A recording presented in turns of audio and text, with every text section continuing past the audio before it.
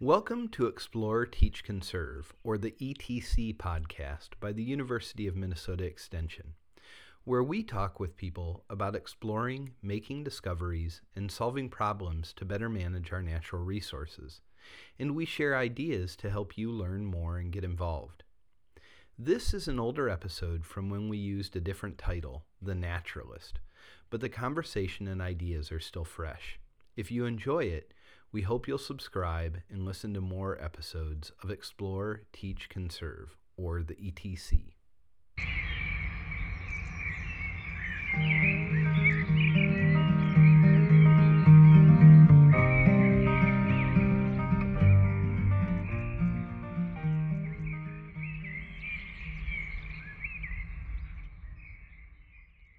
Welcome to the Naturalist podcast by the University of Minnesota Extension.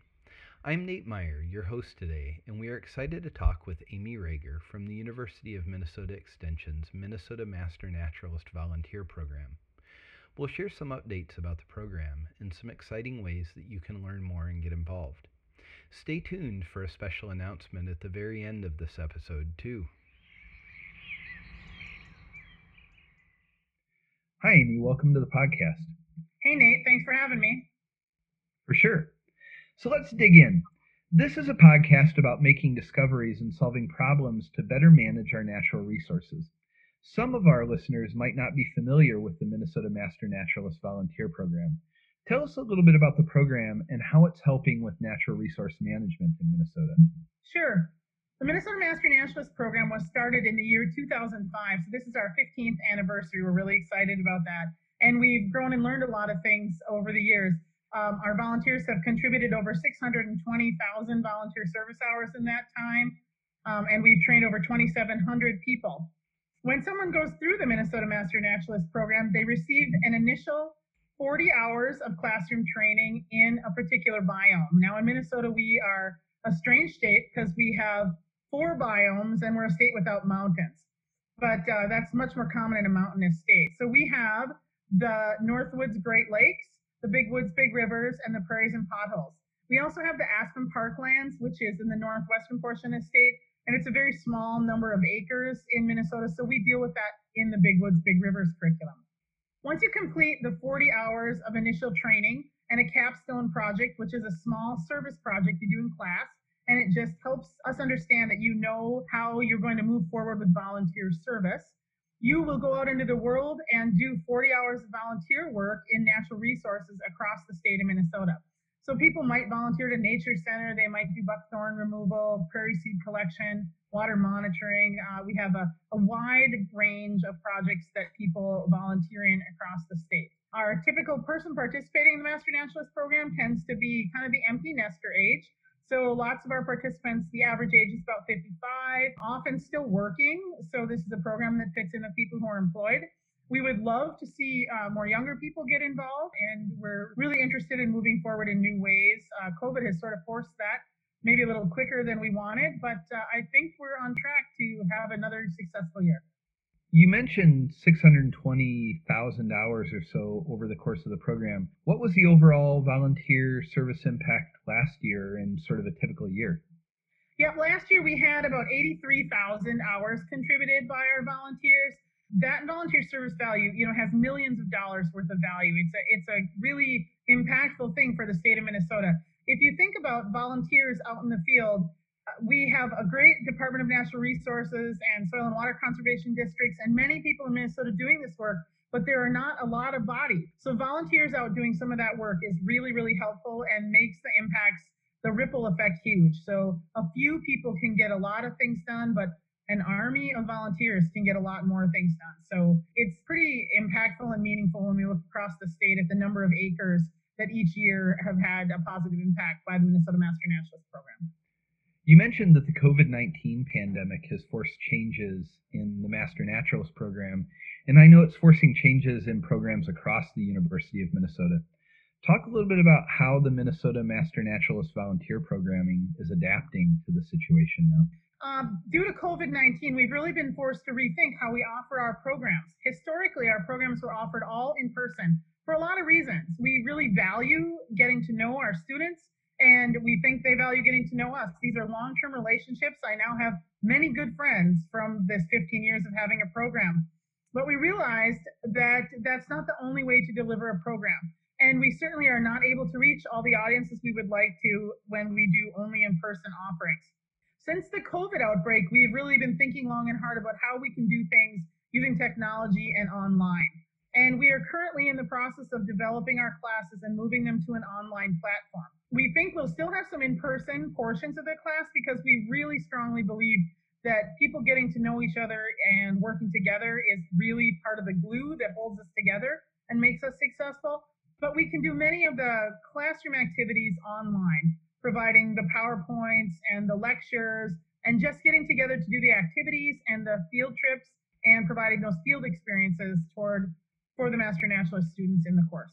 We have some other online opportunities. We're thinking about how are people getting volunteer service done is also interesting too. We've had to help people make some shift to do online volunteering. And there is actually quite a large number of opportunities online. One example is Cedar Creek Ecosystem Preserve has game cameras out, and they need someone to look at all those pictures and identify what's in the pictures. And I've actually done it myself a couple times. And lots of times there's headlights on the street going by, or the grass waved and made the camera go off. But then other times there's super cool stuff in the pictures. You get a picture of a deer actually looking right at the camera. That's pretty cool. They have had just some very interesting creatures on their game cam. That's a great way to get some online service hours. There are all kinds of citizen science projects out there that can be done online. So we've just had to really help our volunteers shift their thinking to what can I do at my computer or sitting at my desk rather than out cutting buckthorn or gathering prairie seed. Those are all wonderful projects, but not all of them are possible right now during the pandemic.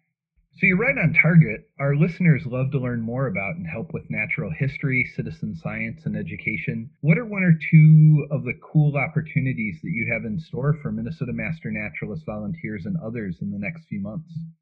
Yeah, we have some pretty cool things coming up. So we, of course, are working on this online class, getting things up and going. We think we'll be able to reach a wider audience across the state, give people more opportunities to get involved. We always have long waiting lists for our in-person courses, and we're hoping that this will help people be able to engage in a meaningful way by moving things online. The next cool event we have upcoming is National Public Lands Day, which is September 26th. And that is the largest independent day of service for Master Naturalist volunteers across the state of Minnesota. And we want people to go out and do volunteering. Now, again, because it's COVID and pandemic times, we want everyone to be careful and safe. So we have set up 10 to 12 locations across the state where people can go volunteer, appropriately social distance and masked if necessary. But we also would really like to encourage everyone to volunteer at home.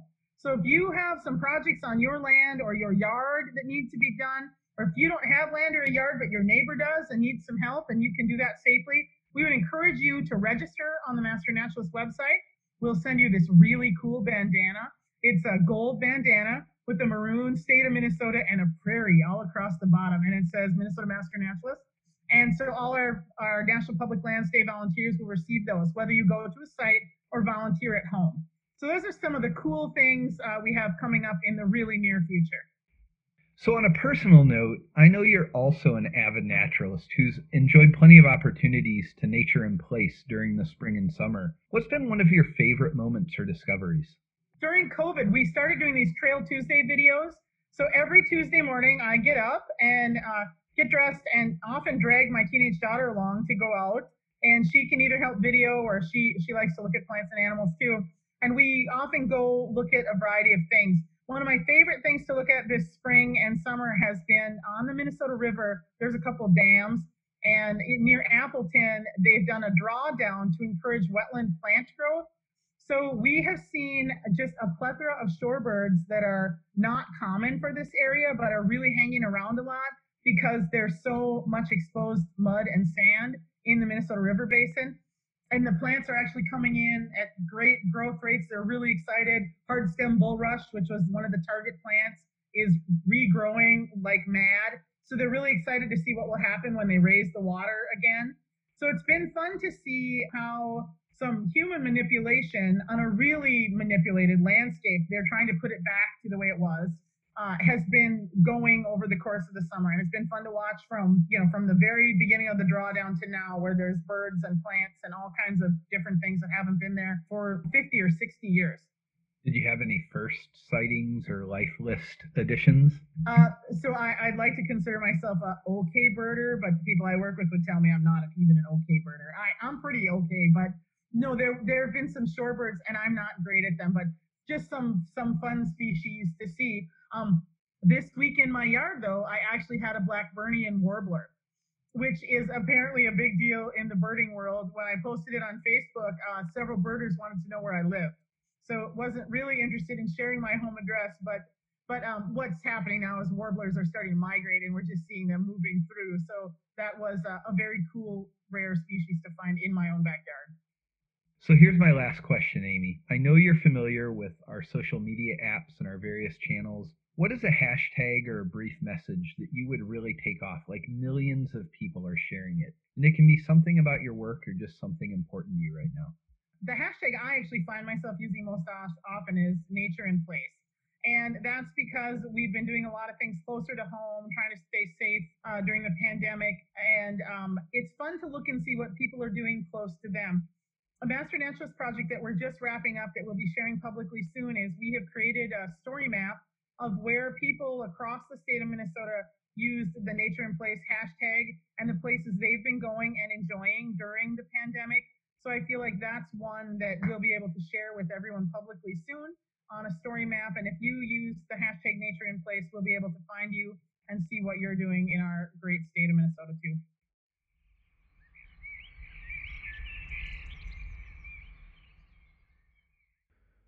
Hey everyone, thanks for listening to this episode of The Naturalist. Huge thanks to Amy for joining us.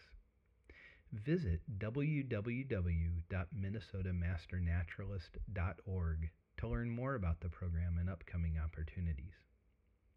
This episode was recorded over Zoom from our homes during the coronavirus pandemic in 2020. We hope you enjoyed the opportunity for some advanced training during your daily walk, while gardening, or while sitting at your desk. Give us a thumbs up or drop a comment to let us know you value the podcast. Pass it along to others. In the meantime, we look forward to sharing another episode soon. Stay safe, be healthy, and we hope you enjoy Nature in Place.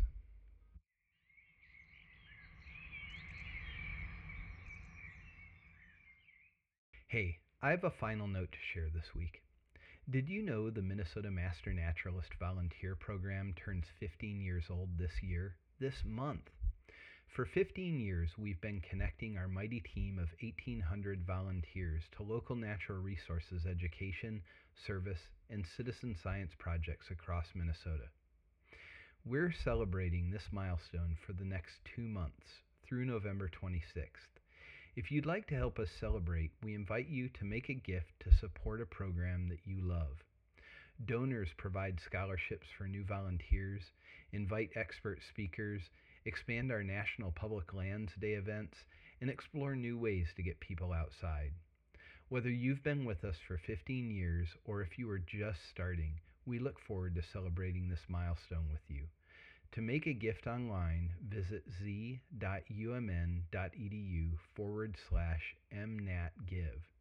That is capital M, capital N, @give.